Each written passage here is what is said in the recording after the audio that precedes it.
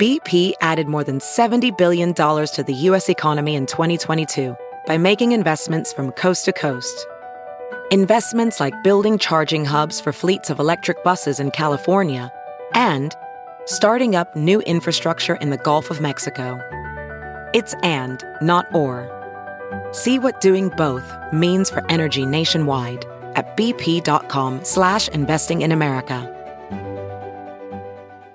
Good morning, I'm Blair Leday at Fox 2 with your St. Louis news, driven by Bomarito Automotive Group. 2 Illinois school districts plan meetings today on their mask mandates. Parents held an Unmask Our Kids rally Friday, causing the district to cancel classes over worries about student safety. The Bethalto School Board plans a special meeting today to discuss their mask mandate. The Collinsville, Illinois School Board is the other planning a meeting.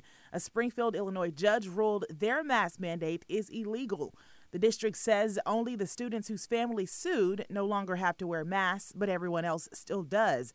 The state of Illinois is appealing the judge's ruling. The Quail Creek Golf Course in South County is closing by the end of the month.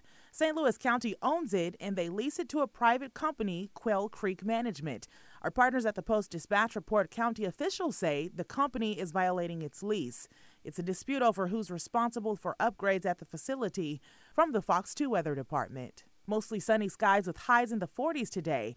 Warmer temperatures tomorrow with highs in the upper 50s. Rain moves in by Wednesday afternoon. High temperatures in the 60s. Rain to snow as colder air moves in Wednesday overnight. Too early to determine how much snow we'll get. Dry Friday and into the weekend. Temperatures will be back in the upper 40s Saturday and 50s on Sunday.